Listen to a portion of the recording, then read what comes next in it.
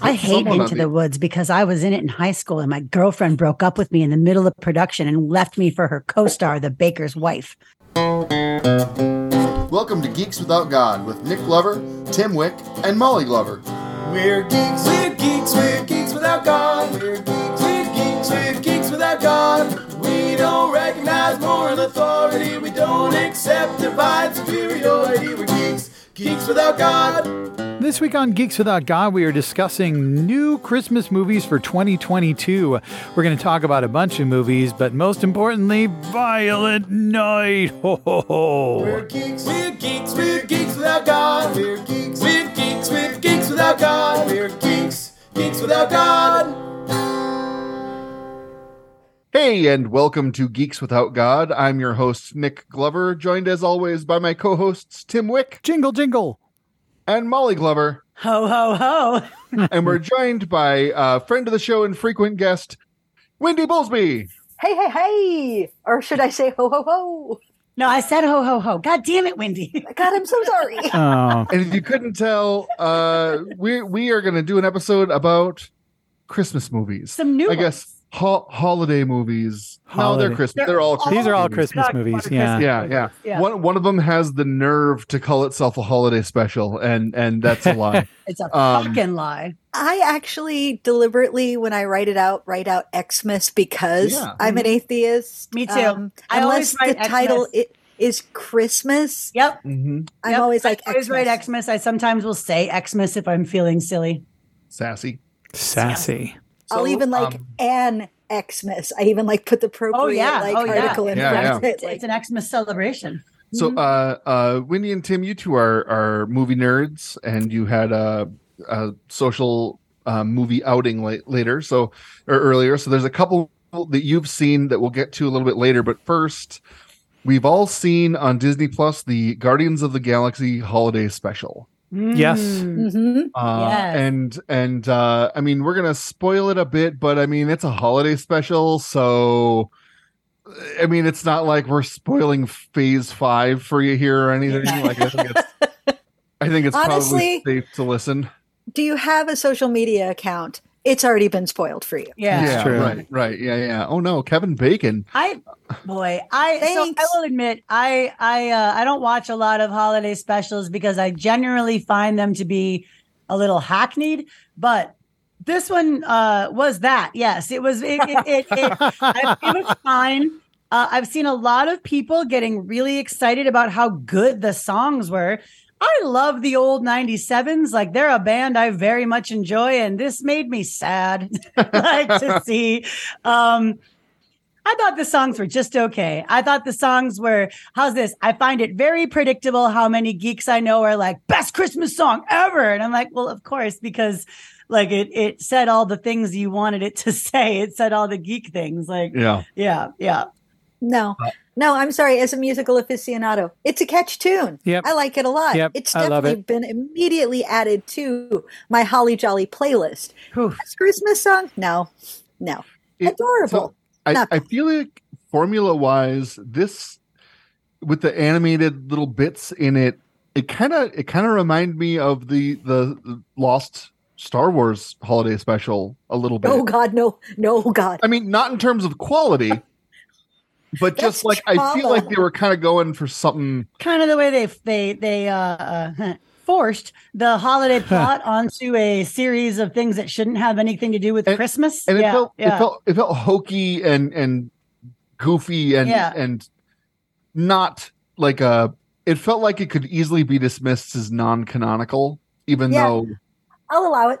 It is, I guess. Yeah, I mean, go ahead, Wendy. Yeah, I mean, I agree with you, but then again, that's exactly what every Christmas special should be, frankly. Like, I don't need like you to make it a thing. I, in fact, don't want you to make it a thing. Sure. Please don't. I want something light and ridiculous. Like that is, there's another Christmas movie that we watched this weekend on HBO Max that really nails what it is people want from Christmas movies when it talks about it, which is what we want is comfort, right? We want a cozy fire. We want the known. We don't want to make an effort, right? We want it to be safe and sweet. Like like a cup of cocoa and a sugar cookie in front of a blazing fire. And I'm like, yes, that is exactly right. And then when you get into that your might meta, be why I don't like. right? And then when you get into your meta, that's when you're instead having like a spiced rum or maybe a whiskey in front of your fire, but you still want it to be cozy, right? You still would you want say that. the familiar, right? Yes. Like yeah, comfortable in its holiday tropes. No surprises. Tim, No surprises, even when it riffs on them, like like jazz. You still know it's gonna all resolve itself at the end. Yeah, I guess the Guardians of the Galaxy holiday special is fine. It's not great. It's not brilliant, but the Guardians of the Galaxy characters are characters I particularly enjoy. I've enjoyed the first two Guardians of the Galaxy movies because I like those characters. And I sort of harken back to the days when we were getting the extended editions of The Lord of the Rings, in that I don't feel that any of the extended editions are necessarily better than the original films, because the original films are tight and they tell the story that they need to tell pretty well. And the extended editions are just more of stuff I like, which is the way they built Middle Earth. And so the Guardians of the Galaxy holiday special is more of stuff I like. It is an hour with characters that I enjoy, being slightly amusing, including a considerably larger amount of Kevin Bacon than I thought I would get in a Guardians of the Galaxy holiday special. And with a couple of songs that I personally found very catchy, and one of which we're likely to perform at the Dregs Holiday Show in just a couple of days. Hot take, this might be my favorite Guardians of the Galaxy story right now. And I say that because I find Chris Pratt interminable. And this was, they had Chris Pratt under lock and key. Yeah. There was so little Chris Prattness going on that I could enjoy myself without being frustrated. Plus, Nebula is a fucking national treasure. I'm just going to say it. Nebula is my favorite. And everything and always and forever. And how do you not love how much fun Kevin Bacon is having? Like, you could tell James Gunn phoned him up and he was like, fuck yeah, absolutely.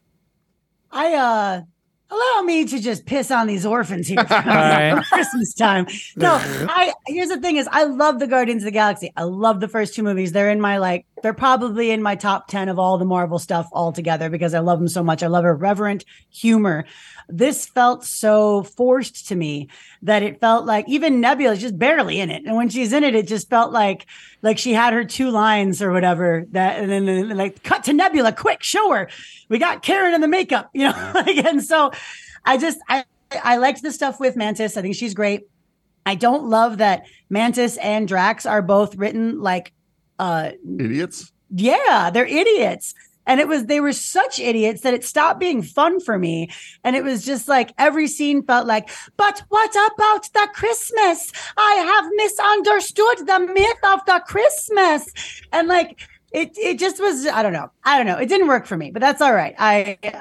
It's funny. You saying, Wendy, that what you want, what a Christmas movie or special should be is cozy, expected, and familiar and safe. None of that is what I want in my fiction. Zero of that is what I want in movies, TV, or books. I want it to zag when I'm looking for a zig. I want to be surprised. I want to be like shocked and excited. So I think that's probably like right off the bat, I'm just not the person for this. I'm not the audience for this. Which is funny because I fucking love Christmas. Like, I think Nick can tell you, I am a sucker for, we got all the lights in the background that the radio audience can't hear. I'm like big on I make cookies. I got a bunch of dresses I wear. I've got special tights and like clips for my hair that I wear. I get so excited, but like, I don't like schmaltz and I don't like boring. And that's what I feel like so much of the Christmas stuff is. Which is why later I will talk about how much I loved Spirited.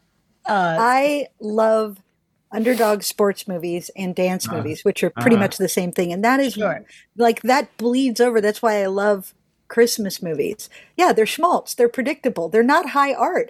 And I'm always fascinated with the way that they try to do something and still like, you know what's going to happen, but we're still going to somehow make it entertaining. I love I love underdog dance movies. That's one I like. Sports, I fuck sports, but like I do like, because I like watching people dance, because I can't dance, so that's very exciting for me to see. I feel like a part of my enjoyment from anything in the MCU is definitely rooted in how the universe is advanced or added to or set up. And this doesn't have much of that beyond the familial reveal. And that I don't have a problem with that. I think that's great. I think from the jump, Guardians of the Galaxy has been about family. That's been a theme throughout all the movies, and to have that in the Christmas special feels super spot on to me. I feel like it could have been a little less dumb, but I realize that it's an all ages holiday special, and I'm not the audience that this is for primarily, right? Exactly. I didn't go online to shit on it because I don't need to. That's not necessary. I don't care enough to talk shit about it. It just wasn't, like 100% for me, and that's fine. Not everything needs to be. But I like, there was a lot of things I did like about it. And I feel like some of what they showed us in this, maybe combined with, they released the Guardians of the Galaxy 3 trailer right after the holiday special came out, and it sure seems like somebody's gonna fucking die in Guardians 3. Oh, could it be Chris Pratt? I don't think we're that lucky. I think it's I mean, Disney's got to be wishing they could just cut loose from that. And I loved him so much. I thought I really, like, before his personal shit, I genuinely do enjoy Chris Pratt. And I really liked him as Star-Lord. I thought he was perfect. That first movie, some of those scenes are so fucking good. And he's so Star-Lord. But it is really unfortunate to just like, I can separate the art from the artist when it's not like rape related. But like in this instance, it's just kind of like every time I see him, I'm like, ugh. Boo! Exactly. Especially for this show. Instagram posts. Yeah, there's one actor of the Guardians who has said that there is no Guardians for them without James Gunn.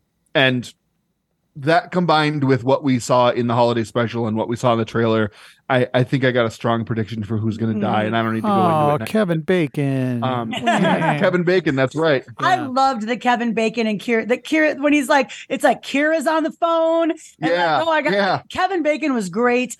I do think it's really interesting that this means Kevin Bacon can never be in a Marvel movie. Right? And I wonder what they paid him. I wonder I wonder what they paid him to say, you can never be in a Marvel movie.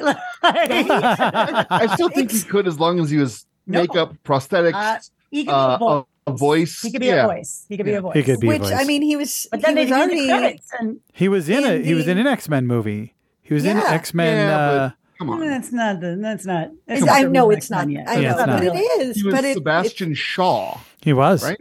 Yeah. The leader of the Hellfire Club. He was a terrible Sebastian. We haven't even mentioned non-CGI Groot, by the way.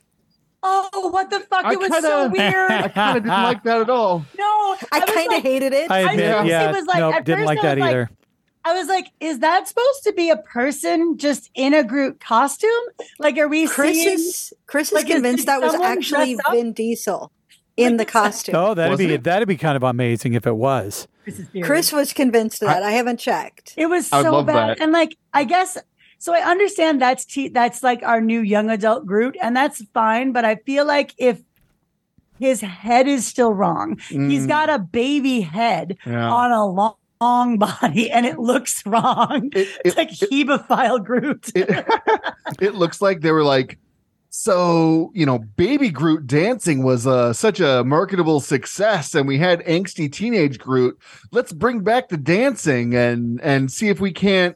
Like, it felt like a marketing decision, not like a movie decision, or at least a budgeting decision, because then they didn't have to do CGI Groot, right? Yeah, it was weird. Yeah, I hope he doesn't look like that in the Guardians 3 movie. Ugh. Well, my favorite character is Rocket, and we got so little of Rocket and I was like, well, I mean, that's a lot of money to spend on a holidays. Anyone have anything they want to add about Guardians before we move on to our next one? Rain, rain, rain, rain, rain. Dear, dear, dear, dear, dear, dear. I don't know what Christmas is, but Christmas time is here. All right. I mean, it's catchy. It's catchy. Best? No. Catchy? Things Yes. can be catchy and bad. Yeah. Like COVID. Yeah, right. So the next movie we're going to talk about is Apple TV exclusive. It is Spirited with Ryan Reynolds and Will Ferrell as the stars. It is a Christmas Carol sequel. So little known fact about me, I fucking love A Christmas Carol. Christmas Carol's great. Fucking love Christmas Carol is my favorite. What's your favorite Christmas Carol? Oh, here we go. Scrooge. Okay. Full stop. But I will say Spirited is a close second at this point because I thought it did a really great job. Much like Scrooge, it turned it on its head, but it hit all the right notes. There's a few lines that to me have to happen in a Christmas Carol movie. Spirit tell me, are these visions of things that may be or things that are, like all that, I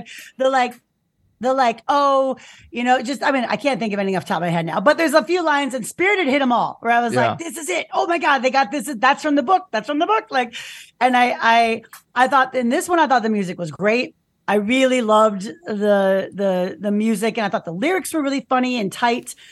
Without being like Annie singing "What's a Christmas" on Community, I thought it was really fun. I am a sucker for Ryan Reynolds. Oh yeah, I have been in love with Ryan Reynolds since Van Wilder. For real, it was one of those things where you see someone, you're like, well, that guy is going to be a star. Like that guy is amazing. And so I really loved it. Maybe more than a Christmas Carol sequel. It also is a bit of a deconstructed Christmas Carol, right? Mm-hmm. Like I feel like it's a bit of a remix. All the elements are there. It hits all those spots that Molly's talking about, but they're not necessarily in the right order. They're not necessarily the right characters saying them. Fucking knew he was Scrooge, by the way. We both. Oh yeah, that was really early on. That was not much of a spoiler. I mean, it was so fucking obvious that people are very surprised online by that reveal. Why? I mean, I don't know. You see him stinging at the statue, which we see from the back, and you're like, oh, how about what if I'm the one I was before? He's like, oh, he's fucking Scrooge. I mean, it's like it's the most obvious thing ever. See, I love A Christmas Carol. I love the story of A Christmas, and I mentioned it when we talked about Christmas movies and stuff before. I love it because to me it's a secular story. Yes. It is entirely about being rewarded in whatever life is after this, or being punished in whatever life is after this, is a direct result of how you treat others. And it has nothing to do with a relationship with God. I mean, yes, there is some God in there because it was Charles Dickens and it was Victorian England. But for the most part, that's not what the story is. The story is really that Scrooge treats people like shit. And because he treats people... him in hell. Yeah. They show him... Yeah. And I really appreciate that about this story. And even in this story, it's like there's an afterlife, but it's not a Christian afterlife. In fact, the afterlife is a musical, which if there is an afterlife, I hope it is a musical. I'm 100% in on musical afterlives. But you even get to the point at the end. Oh, spoiler everybody, sorry. Where Ryan Reynolds has changed it so it's like, well, why are we just going after Christians? Why aren't we going after everybody? Yeah. And I think that's exactly in the spirit of the story of A Christmas Carol, in that it really is about redeeming somebody from a perspective that is not a Christian perspective. It's about redeeming somebody from a perspective of treat people like human beings, be decent to each other. Yeah. Money doesn't matter. Yeah. No. I am also a Ryan Reynolds stan, absolutely. But I am also loving late stage Will Ferrell, and I'll tell you why. Because what Will Ferrell has always excelled at, that what his shtick has always been, is absolute sincerity. The problem is that his characters in his early career were absolute morons, and with kind of a mean, like so selfish that they ended up being mean, and you could get some laughs out of it, but it wasn't delightful. Elf for me is the turning point where that absolute sincerity finally starts working for him because he's an innocent and he's so sweet and he can do dumb and ridiculous things and you're still on board for the performance, right? Stranger Than Fiction is another example of where he Eurovision works because you absolutely believe that this is this man's weird little dream, and I buy him as Scrooge. I buy his entire journey simply because of like Will Ferrell gives it 3,000%. He absolutely leans all the way in, and I really enjoy it. So, sorry, I'm going to cut in with my musical theater knowledge here. So, of course, the songs are written by Pasek and Paul, who are the people who did the music for The Greatest Showman and also for Dear Evan Hansen. And I will say, I was a little disappointed in them. They're good. Like, the performances are great. The choreography is amazing. Oh, my God. Good Afternoon is a banger. Choreography is incredible. Oh, yeah.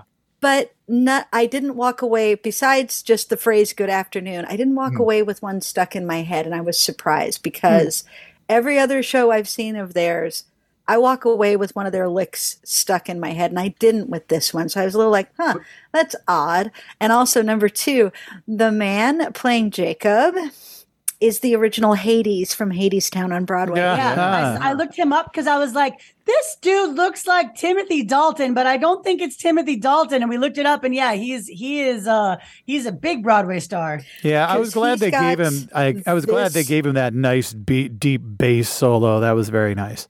Because if you've ever listened to the Hadestown soundtrack, when Hades comes in, he hits a note so low.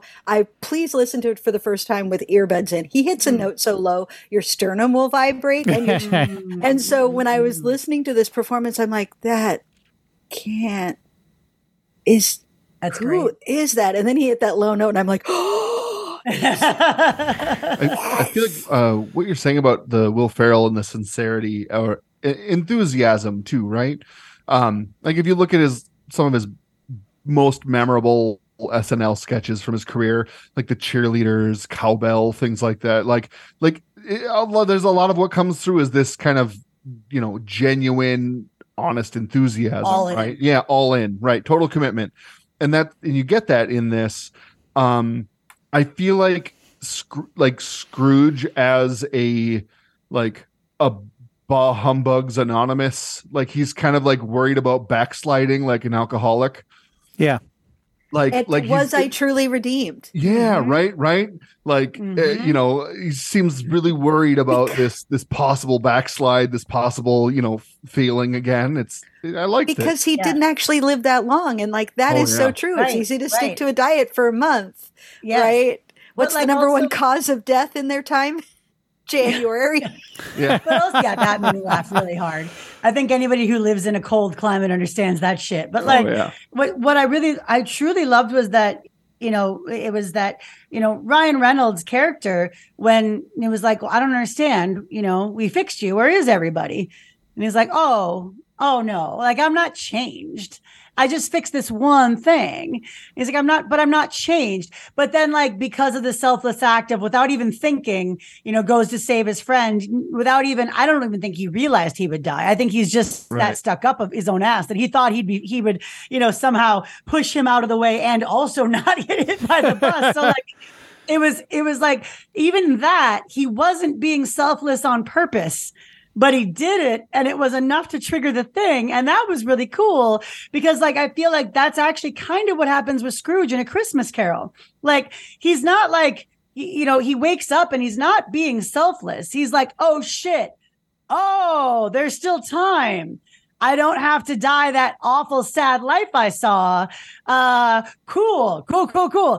Go get Tiny Tim's family some goose, it's not, he doesn't decide he's going to sell his company and become a communist or anything. He makes that one small change. Right. That was enough, right? And so I really liked that parallel. They didn't really beat you over the head with it. It was just sort of there to breathe, which I really liked. I love that he was dead. I love that because they did such a big dance number that you kind of forgot, except I was like, I was like, didn't the look whole okay. time. Yeah, I was like- you're I remembering was the like, ball that from the lady- beginning of the movie, Yeah, and like, Yep, like I was like, that lady in the beginning, like she got was, hit like, by that she- ball, and, I'm like, and that bus is a lot bigger than that ball. I was like, how long is the timing on this freeze that we seem to be having? I don't think it's very long. It was great. It was Damn, really that great. body fucking bounce. Oh my God. Like it And the really. for real, the choreography. So I mentioned earlier that when I love dance movies because I can't dance. I mean, I have tried. Wendy has tried to teach me, and I can. You did good. I can Shush. sort of do it. You I can did good. sort of do it, but I'm never going to be amazing. It's never one of those things. And like seeing my God, this chorus, the number of people and their precision, and they were all, you watch something like Glee and you can tell who's the real dancers, right? Because they have the snap, they have the right moments in their body where it's like they're really hitting it. And every single fucking person in this, there's like 60 people in a dance number, and like the tap dancers, Jesus Christ, the tap dancers. So, all right. So, did you two, like Molly and I, when the new ghost spirit people at the big end finale say, I think one of those ghosts was twerking. Did you rewind to look for a twerking ghost, or did you not rewind to look for a twerking ghost? I didn't, and I should have. I'm sad now. We didn't see one. There we looked. wasn't a twerking ghost. That's lies and slander. We were promised twerking, and we got none. No twerking. No, unless it was I very didn't look subtle. either, but I'm glad you did, Must so have now I been don't have Okay, to. well, I guess we were the only ones that rewound. Well, I was watching it with a group, so it was harder to harder to And do I that. was watching with the teen. She wasn't going to put up with that. We know what we like. Yeah. I love how much tap was in it. That we're I would love to see tap come back. It's an love tap. amazing Word. I dance want to learn form. it so bad. But also, Says no. I follow this TikToker who's doing a series called focusing on background dancers, and they're always just showing a short clip and being like, look at this one right here, look at how they are giving it their all, look at the sass and the snap. And so while Tim was rewatching it this weekend, I was sitting in the back and I'm like, ooh, look at that one back there. And I highly recommend everybody, like, each dance number, pick out who's the best background dancer in that number. Go looking for him and be like, look at that one right there. With the water when they flooded and like the deleted song that they go back to, basically. Yes. choreography was so cool. Like it was just so it was so inventive. Like it was a mix of styles. Like it was so new and fresh and cool. It was really, really gorgeous. I watch a lot of versions of Christmas Carol around this time of year, and this will definitely be one that I will try to watch as well. I have my favorite versions for different reasons, and this is going to be on the list. It's going to be on the list for sure. I think it's funny that two things that I am interested in, like annual or maybe every other year seasonal Christmas rewatch. The only two things I can think of in recent history that I have added that I'm interested in are both Apple TV things. Like I could watch the Ted Lasso Christmas episode every year, and I could rewatch this. Maybe not next year, but the year after, because it's good dancing, good story, people I like. One thing I do want to say again from a secular atheist perspective about A Christmas Carol is that it would have been very easy to show Scrooge burning in hell or tormented by demons in that way, but it's not that. What you see is just a cold, lonely grave with no flowers and no tending, and it's just like you died and no one cared. It's not about eternal damnation. It's not about that. And so one of the things I loved in Scrooged in that 1988 Bill Murray movie is that it's they show him getting cremated, and the only people there are his brother and his sister-in-law, and no one else came. And that they're just, and like, it's the 80s. So everybody was like, oh, cremation is so whatever. And so they're burning him. And that's but like, it was such a, that to me is such a hallmark of this movie that makes it, like you're saying, Tim and Nick, like it is a secular movie in that way that like, the ultimate misery, the ultimate thing they show him of like how bad it's going to be is you died alone and no one cared. Yeah. Because you didn't love people while you were here. and that there's always that missed opportunity with the person that you could have loved and that you could have been happy with if you had just opened your heart. Yeah. I love the Alistair Sim, which is the old black and white one. That's a great one. I love that version, in part because the scene with the char woman in where they're selling his bedclothes and his curtains and everything. Number one, that is almost line for line from the book. And that frequently gets cut from versions because people don't seem to understand the importance of this is how little this man had. People stripped him bare, stripped his corpse bare, and stole his bedclothes to make a buck because they cared so little about him. And I just, I love that scene when it's done well. And so I'm always, that's one of the scenes I'm always looking for. Like, are you going to do it? And are you going to do it well? Yeah. I mean, I think probably my favorite, even though I love the Alistair Sim, my favorite is probably Muppet Christmas Carol. Of course it is. Weird. But, Kelsey Priest, but also Albert Finney. Albert Finney makes a decent Scrooge as well, because that's the musical Scrooge. Of course, there's the George C. Scott Scrooge, and like, blah, blah, blah. Anyone have any last thoughts about Spirited before we move on to our next I'll just say good afternoon, sir. Oh, good afternoon. Wow. Wendy, we invited you onto this podcast, and then you dropped that? Whoa. That was someone in one of my meetings today. I said, good morning or good afternoon, whatever, because, Central Time Zone. And he said, good afternoon. And I kind of laughed a little, and he kind of laughed a little, and we had this moment of acknowledgement where we were like, we both seem Spirited. Yeah.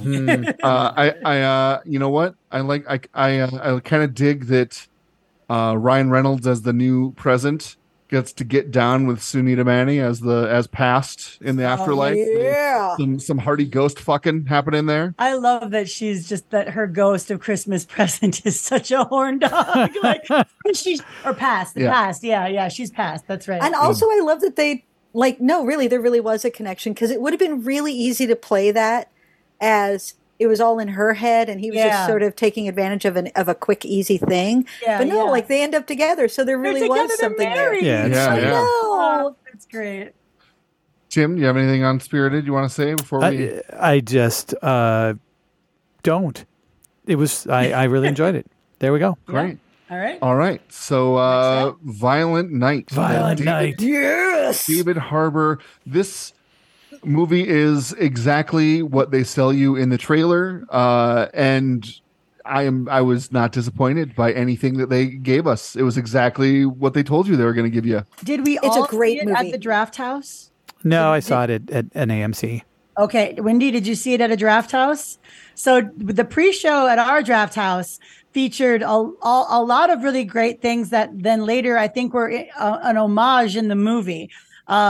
They showed a trailer for a movie with a toy train that played a specific little sound. And I think that was in the movie, in Violent Night. Yeah. They played Dial Code Santa. Santa. Yep. They played, they showed Silent Night, Deadly Night, where Santa kills somebody by putting jumper cables into his eye socket, and somebody died by getting electrocuted through the eye socket. There was a bunch. I think everything in the pre-show was related to something in the film. And I know that's often what they do, but it was really great. It was really great to see that. Yeah. Yeah, that is one of the best things about Donde está Santa Claus? Like that. They showed a little trailer with kids singing that in Spanish, and that song was in the movie. Yeah. That is one of the best things about going to the Draft House, is that's the sort of thing that they do.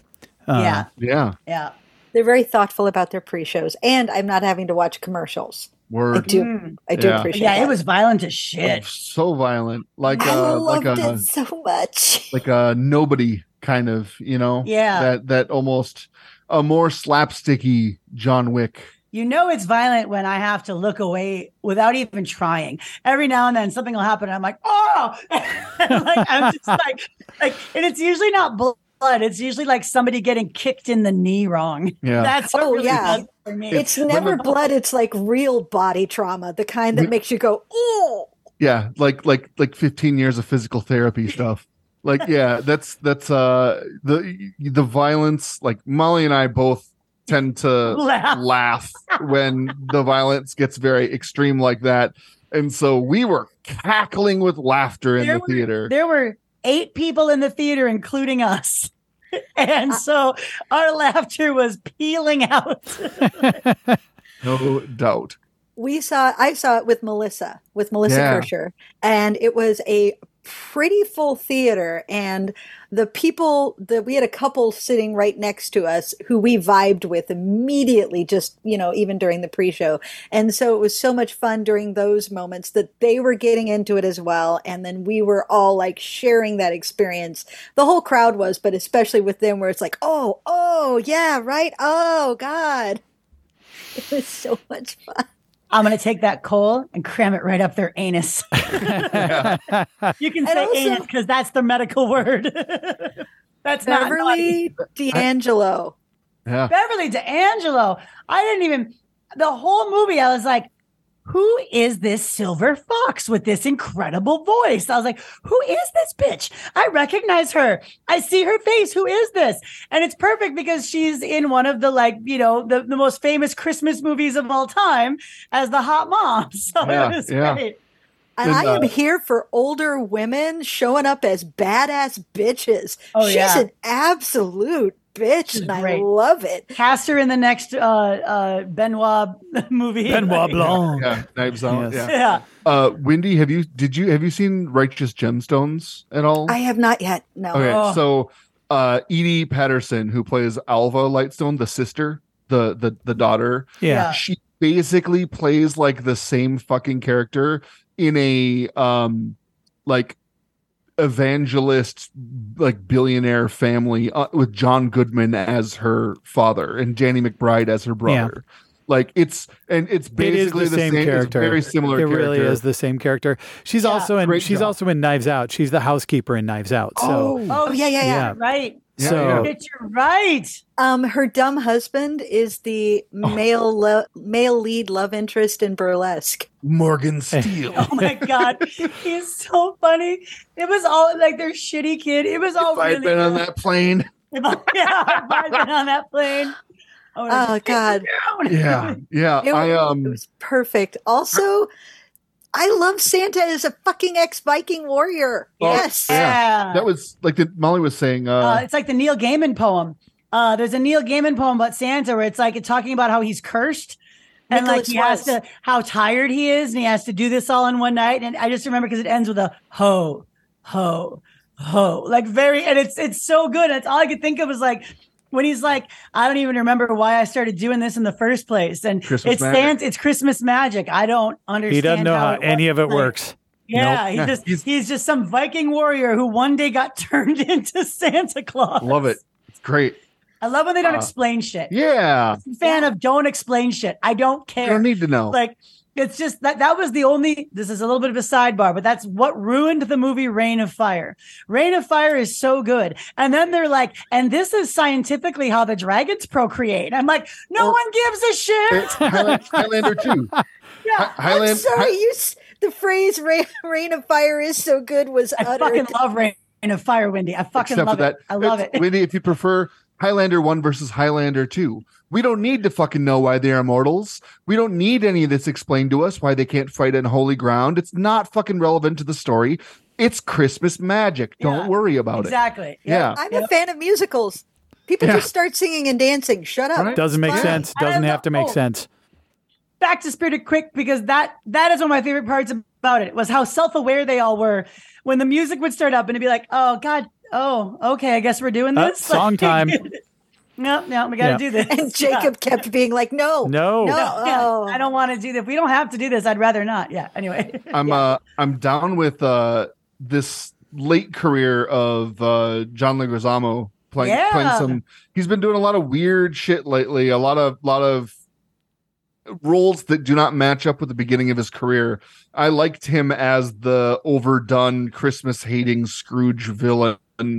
I thought it was fun. His reasons for hating so ridiculous were so good. It was so good. And to have it be like, no, I was born to end Christmas. And that's why I am so ready to kill Santa Claus. And the fact that it's again, I really appreciate that we are seeing. I mean, this is really telling. I think if there were movies during the French Revolution, this is probably what they would have been like. But we're seeing a lot of fuck the uber wealthy. They are out of touch and don't deserve our love or respect. And like maybe they're, protagonists, but they are the John Leguizamo's character. The reason he hates Christmas is because Christmas was amazing until his dad lost his job and he realized that Christmas is money and that you can't have a good Christmas without money. And then it's, oh my God, it's just so, and the same with The Glass Onion. Yeah. And, there's been a lot of good movies lately about rich assholes. The Menu. Shitty. Like, if you haven't seen The Menu yet, my friends, we're very excited. We're very excited. The anti-capitalist greed, Menu. Also isn't he in that as well? He's amazing in that. So when you're talking about late stage, like later career John Leguizamo, you're in for a fucking treat. Exciting. That's great. Exciting. Yeah, I seeing David Harbour in this made me really long for a better shot with him as Hellboy. Like they fucked that movie up so bad and it was such a waste because seeing him in this really drives home the fact that he could have been an amazing Hellboy, and that movie was dog shit. He embodies, it's part of what makes Stranger Things work, that he embodies a weary disdain, and he's so fucking tired, and he's so worn out, and yet he will also absolutely put himself on the line for his kid, for a kid, like because he still has a big heart. And it's what makes him perfect is this particular Santa. I love how tired of the bullshit he is, and yet you believe he would step up. Also, David Harbour's so hot. Oh my God. Oh my God. His hair in the little ponytail. I was not prepared for. He took off his shirt and I was like, stop. I can't. I'm like, you got like the Sunwheel tattoos and shit. Oh, I know. Am I honestly for like having a thing for man with a man bun? But oof. The guy who played we'll just call him our man dad, the protagonist dad, Alex Hassel. I could not figure out where I know him from. He's translucent in The Boys, and he's vicious in the new Cowboy Bebop show. Oh, that's where I was like, let me know this dude's face. Yeah, he's vicious. It was those teeth. Yeah, it was vicious. The teeth. Yeah. Well. If it isn't the invisible cunt. Exactly. Yeah. Invisible cunt. Yeah. So I heard some people speculating that we'll get a sequel to this. Instead of Violent Night, it would be Deadly Night. Oh, sure. That would be perfect. Also, only if we get a Mrs. Claus. Yeah, that was my biggest disappointment about this movie. It's like when that sleigh showed up, I thought for sure we were going to get to see Mrs. Claus. And where the ring fell off, I was like, oh, she's going to show up and pick up the ring and have the hammer, and she's going to hand him that. Like, I figured something was going to happen there. Yeah, I was really hoping for a Winona Ryder, Mrs. Claus showing up. That would have been great. I mean, that would have been sweet. Also, I will always accept Charlize Theron. Because if like a badass Mrs. Claus showed up with her own weapon, she's his wife from 1100 years ago. So you gotta look like a Viking. That's the thing. Like she's got to have some. I want someone with like shoulders that fill a doorway. Give me Brienne of Tarth. Yeah. Oh my God, Gwendolyn Christie. I want Gwendolyn Christie to be Mrs. Claus. The point is they missed the opportunity for a Mrs. Claus cameo right at the end. Here's what I want. We got Violent Night. Next should be Deadly Night, and then the third and the final installment is All Is Calm. Yeah. Except they ruin it by calling it All Is Calm Night. That's what they would do. All right. So there are two movies that you have seen that we haven't. The first one you guys mentioned was Christmas Bloody Christmas. Yes, we saw Christmas Bloody Christmas. Shudder exclusive, right? Shudder exclusive. It is not full on meta. I want to make it clear, but it is definitely an homage trying to capture that vibe of that 90s sort of 90s culture. While also like this slasher thing. Is it set in the 90s? No, not explicitly, but like. Although they're talking about a lot of stuff that's 90s centric, so. But they don't like ever do anything that says this is the year. Like the set and the props don't look like they're old or anything. Not particularly, but everything they're talking about. But then again, that's what nerds do, is talk about old media. So you could just meta the way Scream is meta? No, not at all. It is an homage. It is not meta. But like that's the vibe you're going to get, is this sort of 90s B slasher. Like it's about a killer. It's about a robot Santa that goes berserk and starts murdering people. Like Futurama. Or Westworld. Yeah. And, I mean, Santa in Futurama. Yeah, it's basically Christmas World. Yes. Paper thin premise, and that's exactly what you want for a slasher like this. Like, is it at all English, or it's not Christmas, bloody Christmas in that way? It is just slasher Christmas. It is just slasher Christmas. Yeah. Okay. And lots of really good kills and really brutal stuff in it, honestly. And also on par with Violent Night, or more brutal? Different. Because it's a slasher, it's a different kind of brutal because it's about the murderizing. Yeah, slasher films are about creating death in creative and interesting ways.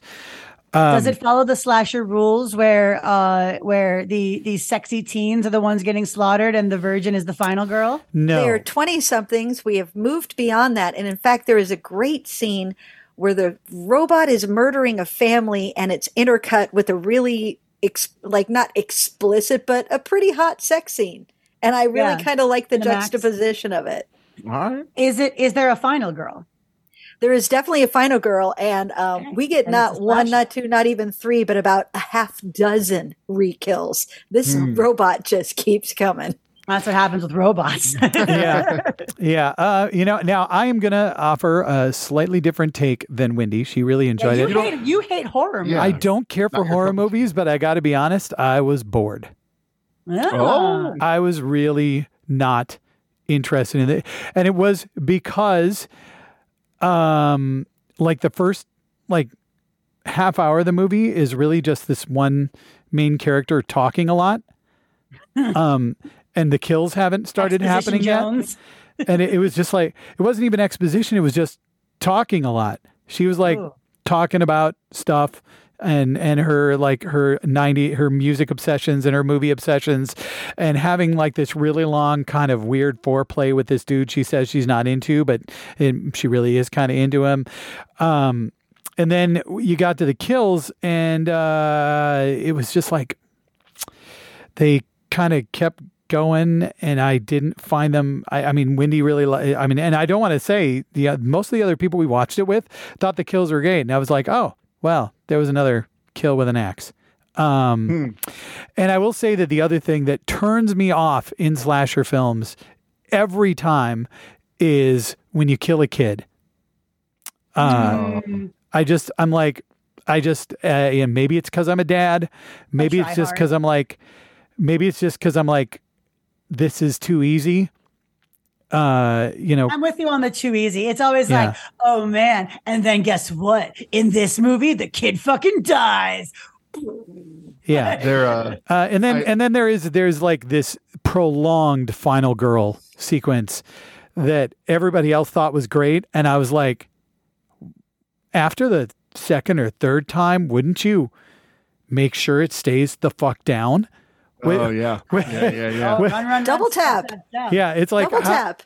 She didn't seem dumb enough to be like, well, I'm finally safe. But she always was. And it wasn't, I'm assuming it wasn't done for humor, so I really love Scary Movie and the way that it lampoons slashers specifically. But they have one in the very first one, there's a very long final girl. It's the opening where she just keeps tripping and she keeps falling and she keeps stumbling, and the garage door. Yeah, and the garage door, and the killer's waiting, oh, I'll wait, and things it's not. I'm assuming it's not done for comedic effect. It feels it's done. It's just continuing to riff on the theme, right? It's like the end of Terminator. Yeah, and I want to be clear. I find it personally frustrating. There's why can't they be smart? But then I also recognize that's not this movie. And if that's the movie I want, I need to watch a different movie. But this movie signaled its intent from the get-go. Something I find very intriguing is this movie was directed and written by a person named Joe Begos, whose name is a red broken link on Wikipedia. So nobody even bothered to make him a Wikipedia article explaining who the fuck he is before his movie came out. There's not a lot about him on IMDb either. Yeah. There's some previous projects, but I did notice that Jonah Ray is in this? Yeah. I did notice that Riley Dandy, who I think plays the lead in Christmas Bloody Christmas, Tori Toombs, is also in A Hollywood Christmas. Well, that's interesting, isn't it? That's why we switched. But real quick, I do want to give a shout out to Joe Begos. He is young in his career, but what he has been doing with horror is actually really exciting. This for him was, getting handed. I'll talk about that in a second. For him was getting handed a small budget to do something small and quick and have some fun with it. And so he just was riffing on a theme that he likes.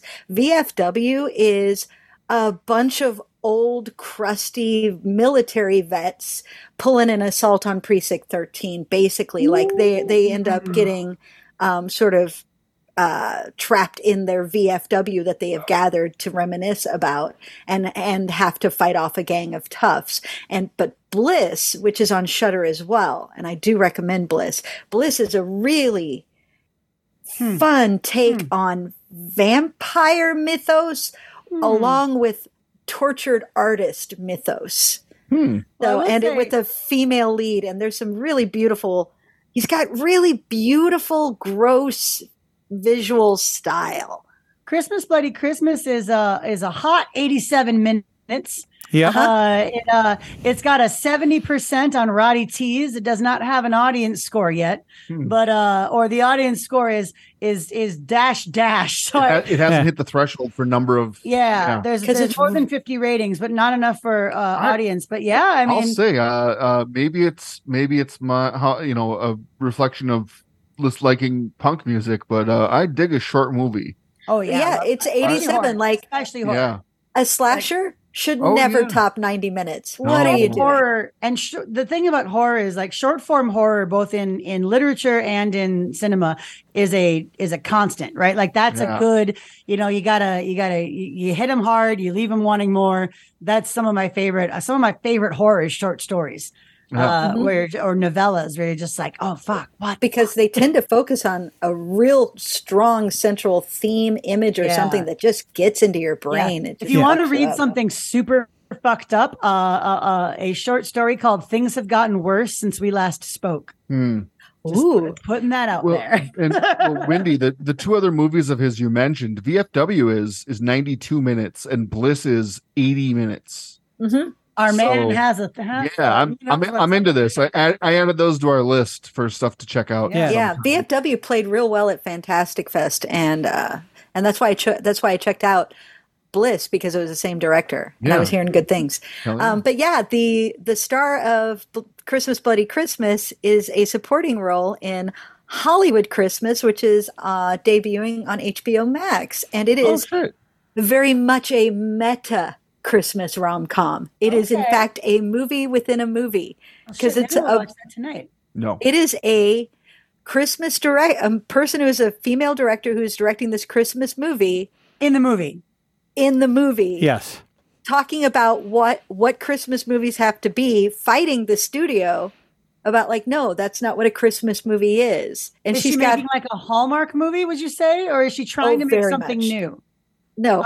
She is like, this is the formula. Trust the formula. Sure. And so in trying to make a Christmas movie that fits the formula and gets thwarted, she ends up living the tropes and going through the tropes precisely in her life as she's Oh, that sounds great. Precisely. And the lead in Christmas Bloody Christmas plays the lead in the movie within the movie. Oh, that's funny. And she is hilarious as vain, stupid, self-obsessed city lady actor who moves home and gets taken in by the farm guy wearing flannel. Well, but because you get to see her as the actress in the movie. Yeah. And so you get all the fun of dealing with how dumb actors are. That's fun. Yeah, no, I hate Hallmark Christmas stuff. Like Here's my one exception. I think I told this to Nick a couple weeks ago. I will see every gay Christmas movie. If it's a gay Christmas movie, I'm in. There's one with the guy who plays Sheldon, Jim Partridge. Oh yeah, I want to see that one. It looks sweet. And I want to see that. I don't think that's a Christmas movie, but it's a Christmas movie. Is it? It is a he is dying at Christmas movie. He Oh, brings his okay. boyfriend home to see his family, etc. In defense of this movie is very meta and is in fact making fun of the And trope. that's what I was going to say is like, so that sounds like something that I could at least enjoy because it's making fun of it. I don't like when things are, quote, making fun of it, but actually they're just being it. Well, I'm gonna do things like that. I'm gonna say it's a little bit of both, right? It's making fun of the trope. There's no question of it, but it is also embracing the trope because this is the movie. This is the movie that Wendy was talking about, talking about these movies are sort of a warm blanket. You're sitting, wrap yourself in a warm blanket, sit by the fire and sip your hot apple cider kind of movie. And so this movie is both. It is both making fun of that kind of movie, but also embracing the comfortability of it. So I don't know if you'd like it or not. I don't. Director find love in a man that was previously not someone she considered to have status. She finds love with the antagonist, but I will say in this case, they did a good job that the antagonist is never like my problem with a lot of these movies is like, no, they're really just a jerk. And now you're having to force, like you set up the conflict so well that now you're having to do a lot of backpedaling to make me believe that there's something there. No, he's really charming, but also I'm going to sell this movie to you. Missy Pyle is in it. Oh, and she's adorable. I like Missy Pyle. She is the German dodgeball player from Dodgeball, and she is also the alien girl from Galaxy Quest. Mm-hmm. Oh yeah, the like kind of weirdo. Yeah, she also I forget the name of her character in Josie and the Pussycats, but it's perfect. She's the alien. She's the alien in Dude, Where's My Car? I think as well. Is she? Maybe I'm and she's wrong. in Josie and the Pussycats. Yep. Uh-huh. Maybe I'm wrong, and she's not. She's got a very like severe jaw, like a very sharp jaw, right? Yeah. She's very, very, very. Maybe it's not. Maybe she wasn't in Dude, Where's My Car? It's someone else who looks a lot like her. They couldn't get Missy Pyle. They got discount Missy Pyle for that. And there's also an adorable assistant character to the director who is really adorable. She's practically a cartoon character. So I think I would love to hear your thoughts on it. I would love for you to watch it just to hear what you think of it. We'll check it out. We've got some we've got some stuff to watch. Scrooged is on streaming now. Just FYI, everybody. Amazon. Klaxon. My brother's been texting me constantly. Scrooge, he's watched it, I think, at least 3 times at this point. Jesus. Because that was our favorite Christmas movie as kids, the frozen homeless man lives in my head rent free and makes me feel guilty constantly. Like every time winter comes around, it's why we hand out hand warmers every time we see somebody asking for spare change because part of me is like, not on my watch. Yeah. We literally have like 22 packs of chemical hand warmers in our glove box and side compartment just to like. I'm sorry, you're outside. Here, keep your hands warm. Good luck. But I did come up with questions, by the way. Shit! She's got 5 questions. Just three. It's a Christmas miracle. 3 questions. 3 questions. It's a Christmas miracle. It's not quite a Hanukkah miracle because she's only got 3 questions, but it's close enough. Well, I'm glad it's not 8. Christmas miracle. Good enough for Jesus. It's an atheist Christmas. It's an Xmas miracle. Yeah, those extra 2 questions, those are God's questions, and we're not doing those. Angels share. Yeah. Okay, worst Christmas food or candy or snack. Oh, worst Christmas food, ham. I hate ham. I don't know why, and I think the only reason that people do ham is because everyone's like, well, we just did turkey. Like we just had it. We have to have so have it again. Let's have ham. I hate it. I think it's gross looking with its glaze and it's studded with cloves and it's like it's all glistening and it just looks pink and wobbly. And sometimes there's the bone in the center just to really drive home, like which is crazy because there's no bones in ham. Ham is completely created. They put the bone in on purpose. It's crazy gross. So I've talked about it before. all the foods I associate with Christmas tend to be Norwegian. It's just my family's deal.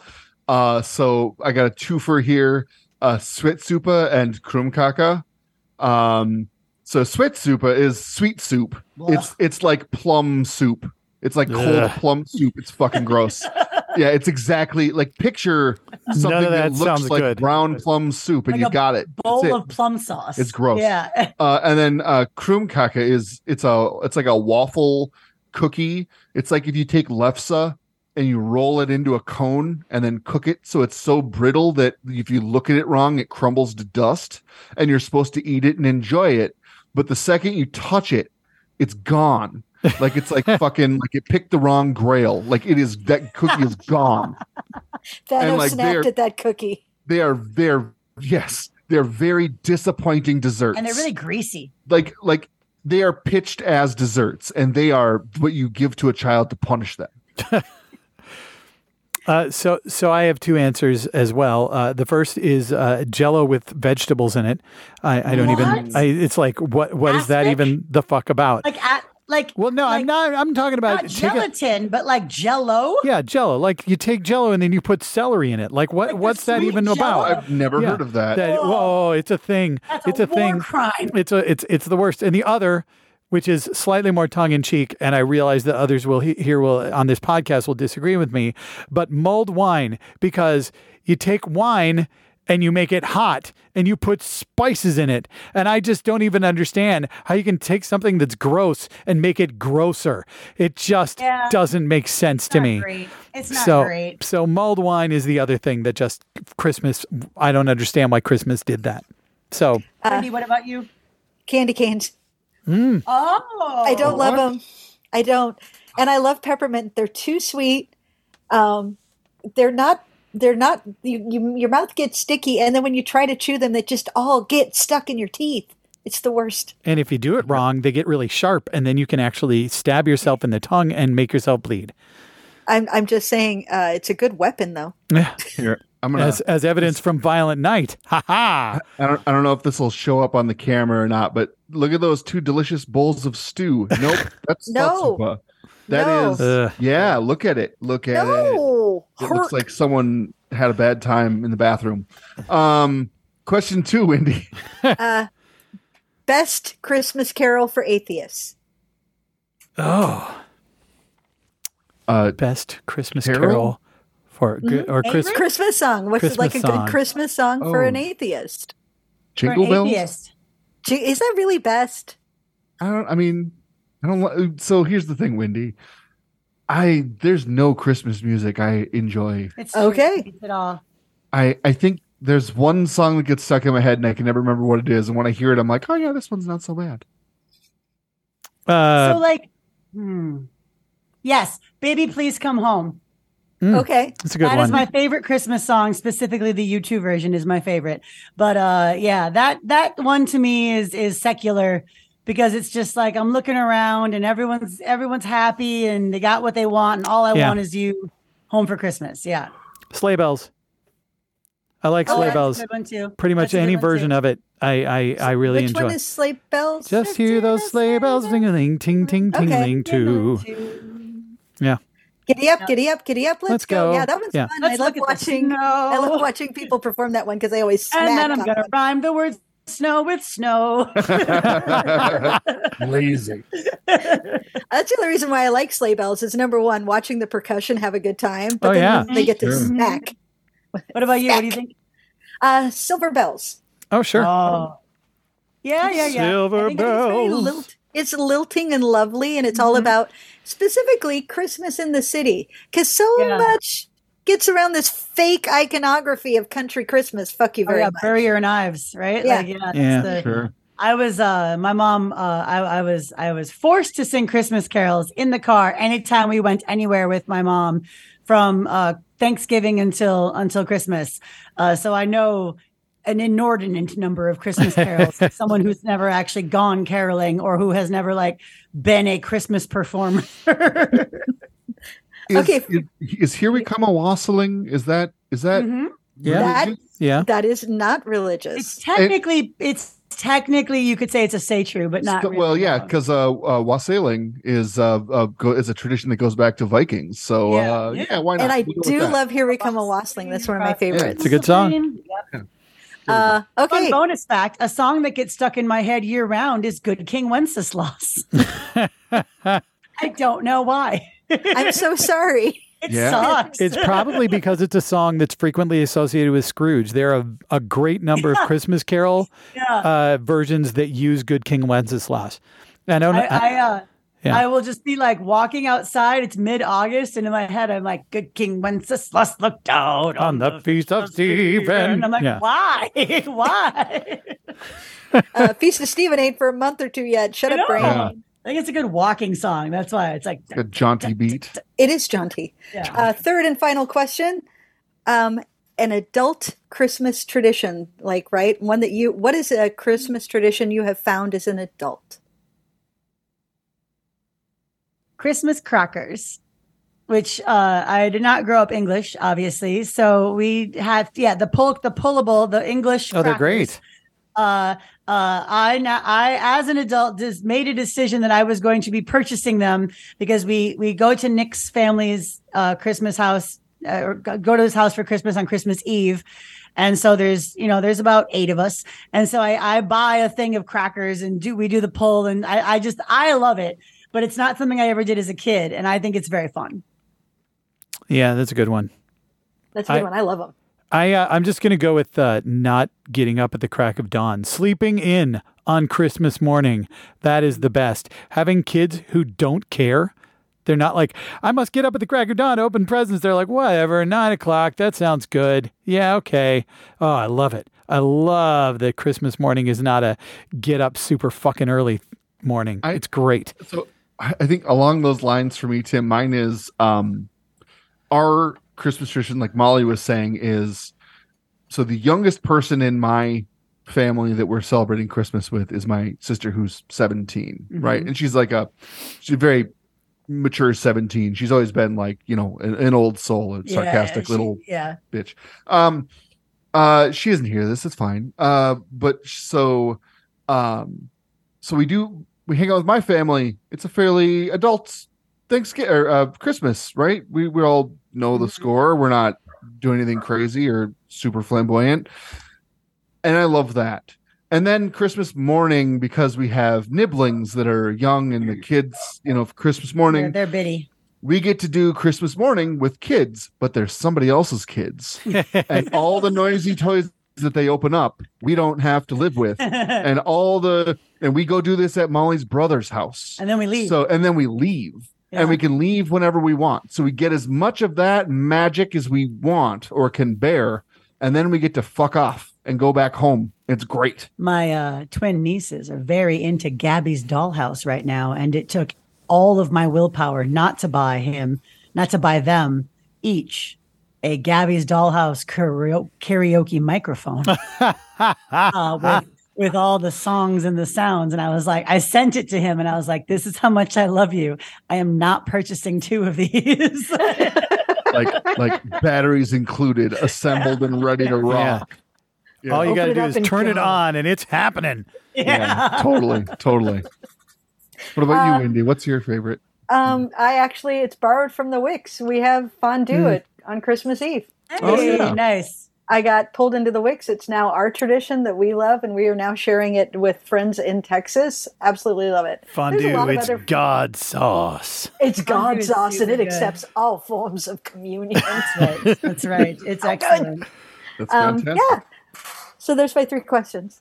Thank you. Thanks, Wendy. Simply having a wonderful Christmas time. I hate that song so much. So bad. All right. So we've talked about some new Christmas movies. Are any of these going to be a tradition for our listeners? We'd love to know. Is there something we missed Violent Night that isn't just another Hallmark Christmas movie that none of us are particularly interested in? Let us know. Otherwise, you can answer our 5 questions, which you'll find on our website, and you can send those answers to 5questions@geekswithoutgod.com. We'll read them on an episode. And if you include your address in your answers, we will send you a sticker. otherwise, happy secular Christmas, everyone. Happy secular Xmas. Winter Festival of Light. This is our time. It's our time down here. Yeah. You know what? And if you have religious family that are talking about the war on Christmas or anything like that, you can just remind them that it wasn't the atheists that made Christmas secular. It was the capitalists. That's right. So they can blame the toy companies and the big Fortune 500 companies for that. That wasn't us. The dollar sign back in Christmas, baby. Yeah. And with that, we've been Geeks Without God, and we'll be back next Tuesday with another godless episode. Bye. Bye. Just spitballing here, but what if for the sequel, if Santa was Gimli and he used an axe? We're geeks, we're geeks, we're geeks without God. We're geeks, we're geeks, we're geeks without God. We don't recognize moral authority. We don't accept divine superiority. We're geeks, geeks without God. Until next time, you can find us blogging and listen to past podcasts at geekswithoutgod.com. And you can follow us on Twitter at geekswithoutgod. We're geeks, we're geeks, we're geeks without God. We're geeks, we're geeks, we're geeks without God. We're geeks, geeks without God. Put on your Christmas shoes.